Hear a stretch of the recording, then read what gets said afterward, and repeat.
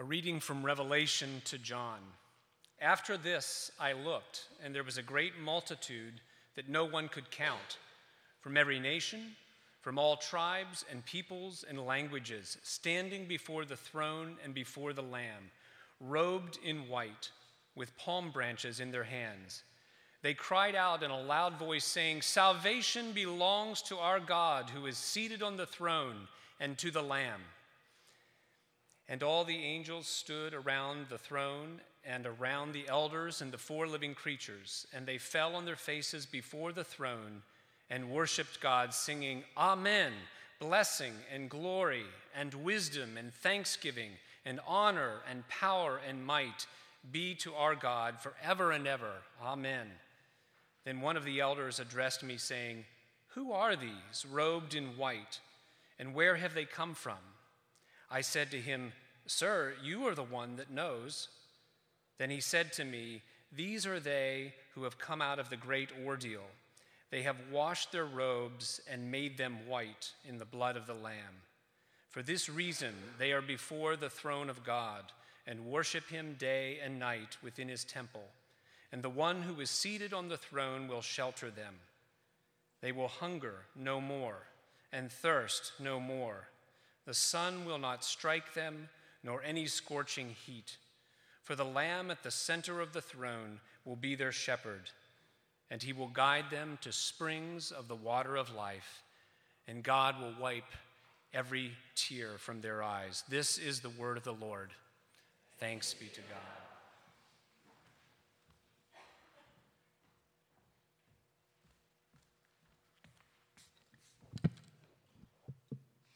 Hear the gospel of our Lord Jesus Christ according to Matthew. Glory to you, O Lord. Blessed are the poor in spirit, for theirs is the kingdom of heaven. Blessed are those who mourn, for they will be comforted. Blessed are the meek, for they will inherit the earth. Blessed are those who hunger and thirst for righteousness, for they will be filled. Blessed are the pure in heart, for they will see God. Blessed are the peacemakers, for they will be called children of God. Blessed are those who are persecuted for righteousness' sake, for theirs is the kingdom of heaven. Blessed are you when people revile you and persecute you and utter all kinds of evil against you falsely on my account. Rejoice and be glad, for your reward is great in heaven, for in the same way they persecuted the prophets who were before you. This is the gospel of the Lord. Praise to you, O Christ.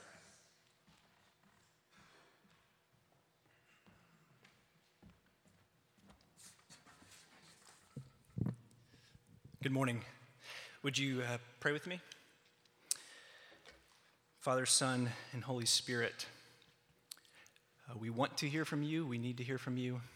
Help us to be present in this moment. And so may the words and meditation and conversations of all of our hearts be acceptable and pleasing in your sight. O Lord, our rock and redeemer. Amen. We have now been in the book of Revelation for a month. One time I said Revelations to a real theology nerd. I was 18 and just learning the Bible and mentioned the book of Revelations. And he dramatically corrected me. It's Revelation. And that's when I learned, or first started to understand what it meant to love your enemies. If you ever say that in front of me, you are in good company. I may still correct you because I am now one of those theology nerds. So we've been in this book of Revelation for the last month. And this is the part where St. John might say, buckle up. The ride is about to get wild. We've got horsemen. We've got trumpets and plagues, dragons, the beast, etc. And last week, let me just sort of orient us. Last week, remember, John has just revealed to us the scroll, the one who is able to open the scroll. The scroll, the symbol of history, of God's activity in history. The coming of his kingdom on earth as in heaven, what we pray for every week in the Lord's Prayer. The Lamb is the one who is able to open the scroll, the one who is able to bring about God's kingdom of truth, beauty, justice, and goodness. And so we turn the page and maybe expect to see those things, but we don't, at least not yet. This is where the horsemen come in. Now, we didn't read chapter 6 this morning, but if you don't mind, I'll give sort of like the 30-second trailer version because it sets up the text that Mike read for us. So, 30 seconds, here we go. 4 horsemen appear before John, each in turn, each a different color, representing the havoc that they bring. A white horse, symbolizing conquest. A red one, symbolizing violence. A black one, economic injustice, famine. A pale green horse finally rides by, representing sickness and death. And after the horsemen disappear, a vision of martyrs appear. And then an earthquake. Stars are falling, mountains are moving, islands are disappearing. It's this picture of a world gone awry. And it dovetails nicely with what Annie Dillard once said was the chief theological question of our time. What in the Sam Hill is going on here anyway?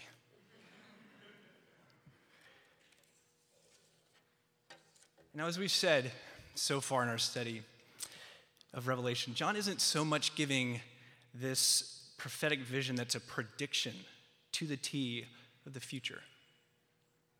It's broad strokes, but it's a prophetic vision that makes sense of reality right now, the forces that are at work in our world.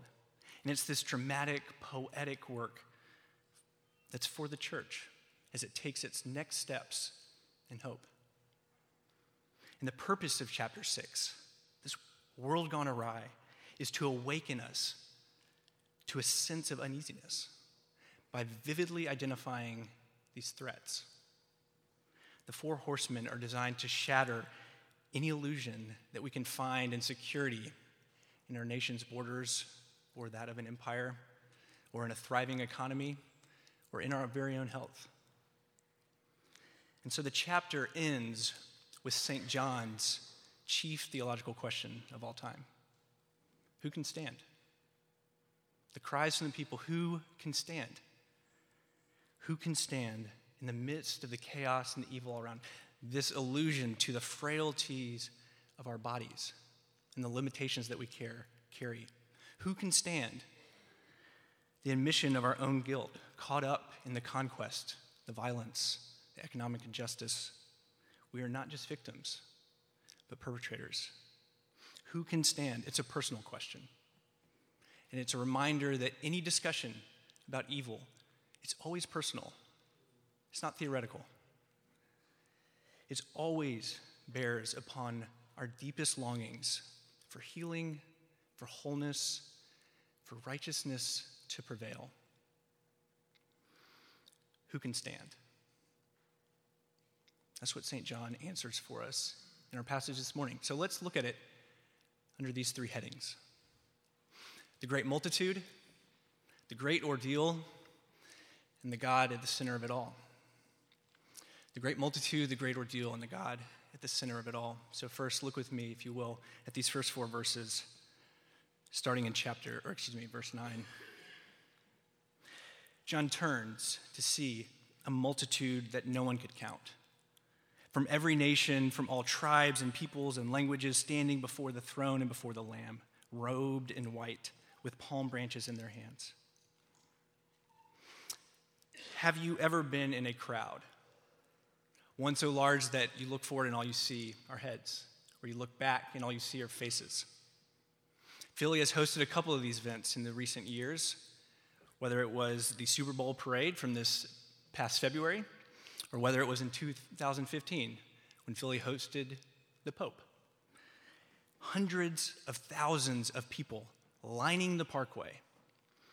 It's a crowd so large, part of it's unsettling, right? I attended both of these said events, and they can be anxiety-producing. So many people around. You're not sure if a riot will break out, or worse, you have to go to the bathroom. This is the multitude that John sees, a multitude that no one can count. Now, what draws people to moments like this? Sure, maybe it's the energy, the excitement, that feeling. It's definitely not to socialize. That's not why you're going there. You are there because something bigger than you is happening. Whether that's the Super Bowl or the inauguration of the first African American president in our nation's history. You are there because some event, historical event, has happened. Something has happened that affects the many and not the few. That's why you're in this crowd. This great multitude from every nation is standing before the Lamb with palm branches in their hands. It's this symbol of military victory. Now, one of the main themes that runs throughout Revelation, we've seen bits and pieces of it so far, but we're only just beginning, is this theme of battle, of conquering, alluding to this messianic victory that was promised to Israel. And as we have already seen, what John is doing, though, is reinterpreting it around the story of Jesus. The Messiah, Jesus, does not gain victory by military conquest. Now think back to last week. What do we see? The Lion of Judah, promised to Israel to defeat God's enemies, is the Lamb who was slain for his enemies. And what we see here, those who share in this victory and his rule are not national Israel, but the international people of God from every nation, from all tribes and peoples and languages. But it is still a victory over evil. And not just in the spiritual realm, but also in the political realm, against the worldly powers, in order to establish God's kingdom. Who can stand? The multitude from every nation. You were there because of the history-altering event of the death of the Lamb. Evil has fallen. Salvation belongs to our God and to the Lamb. This scene of singing and praising, it interrupts chapter 6 and the onslaught of evil. Worship, it interrupts. And we gather each week to sing songs, to pray prayers, to give praise to the Father, Son, and Holy Spirit, to remember the reality of God's presence and his victory over evil. That, as Stacy prayed earlier, there is more than we see, more than we hear. This is what we do every Sunday. It's a protest in hope that evil does not get the final word, but God does. We say that often here. That sort of had become like a turn of phrase, but that is so important for us to hear. Blessing and glory and wisdom and thanksgiving and honor and power and might be to our God forever and ever. Amen. Then one of the elders addressed John. Now, have you ever been in a group setting and some topic comes up, or maybe you bring up the topic yourself, but you steer it towards what you know because you're proud of what you know and you want others to know that you know? You ever do that? That's what the elder does here in verses 13 and 14. This is what he does to John. He asks John, "Who are these robed in white, and where have they come from?" And John calls him on it. "Sir, you are the one that knows." The elder has been caught, but it's okay. He's excited about what he knows. He knows about the great ordeal. Okay, what is the great ordeal? Let me start by talking about vows.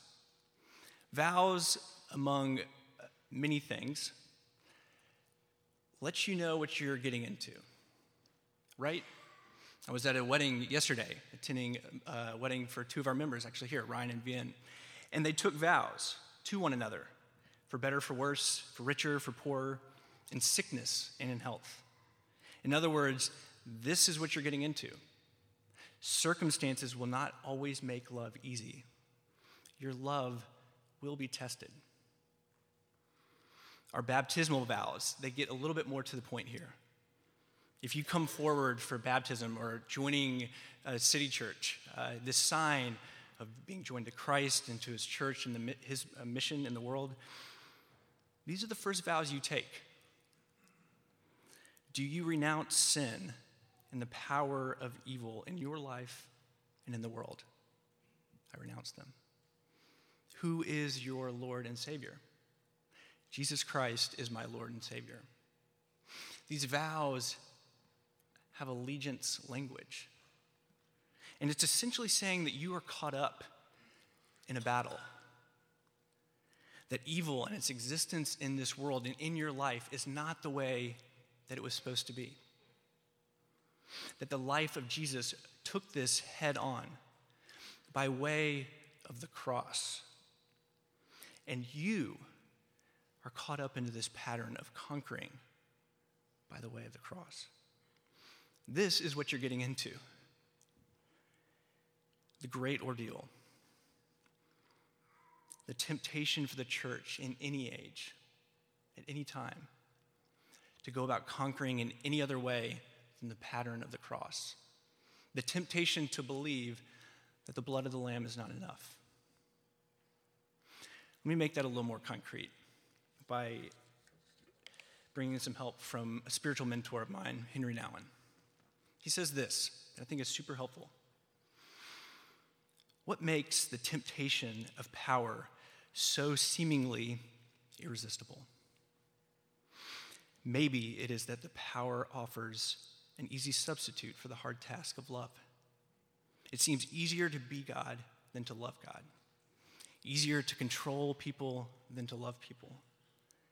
Easier to own life than to love life.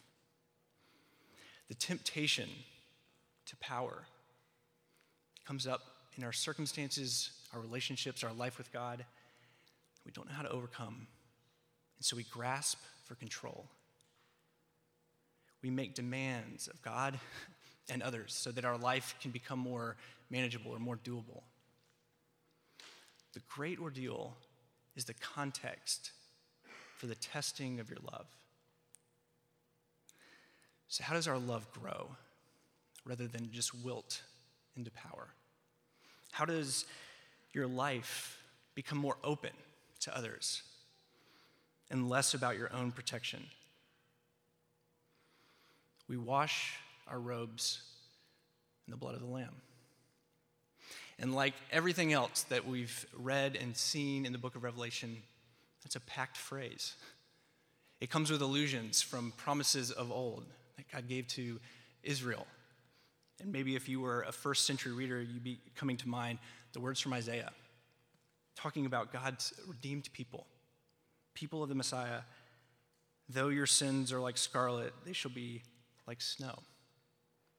Or maybe what comes to mind is the scene in Zechariah where the prophet is prophesying about the leader of Israel and his battle against the devil and an angel that's involved, and he gets new clothes. The redeemed people of God, that they would be forgiven of their sins. That is true, but there's more to what John is saying here. Because later in Revelation, Jesus is actually pictured as the one who also has these robes, washed in the blood of the Lamb. Jesus himself is wearing this. These robes are not just a picture of the cleansing of God's people, but the call of God's people to go into the world as he does. It's a picture of humility. It's this picture of a downward move towards death, even our own deaths. And those affected by evil the most that it moves us towards. our love is grown as we move towards others in this way. Actually putting to death our needs for the sake of others. The ones standing in Revelation are the ones who have fallen with Jesus, if we could say it that way. The calling to the church in John's day continues to be the calling to the church in our day, to suffer with Christ while we bear witness to a different reality, the coming of his kingdom. And we're going to unpack more of that in the coming weeks as we get into the dragons and the beasts. But I want to conclude where this text concludes. And it concludes with the God at the center of it all. Think for a moment about evil in the context of your own life. When we experience evil, whether that be something that has been done to us or a pattern of destruction that we ourselves are a part of, that persists in our life, when we experience evil, we experience it in total. It colors everything.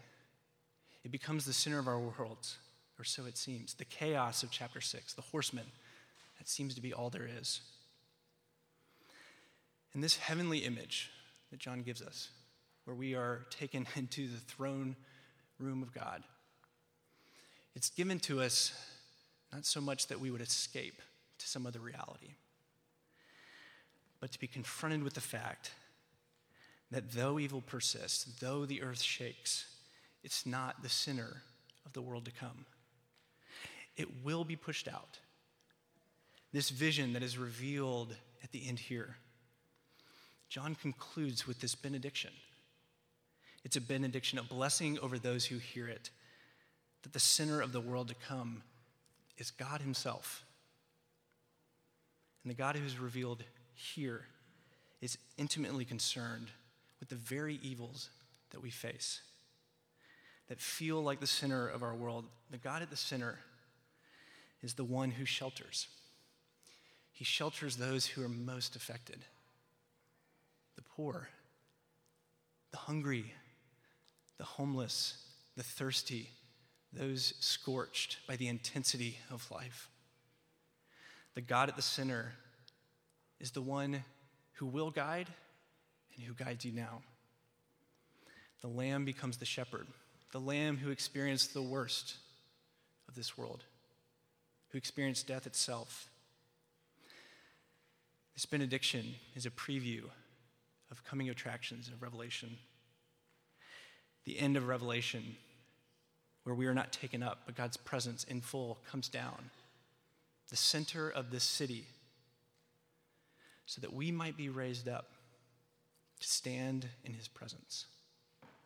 In the name of the Father, and of the Son, and of the Holy Spirit. Amen. Let's pray.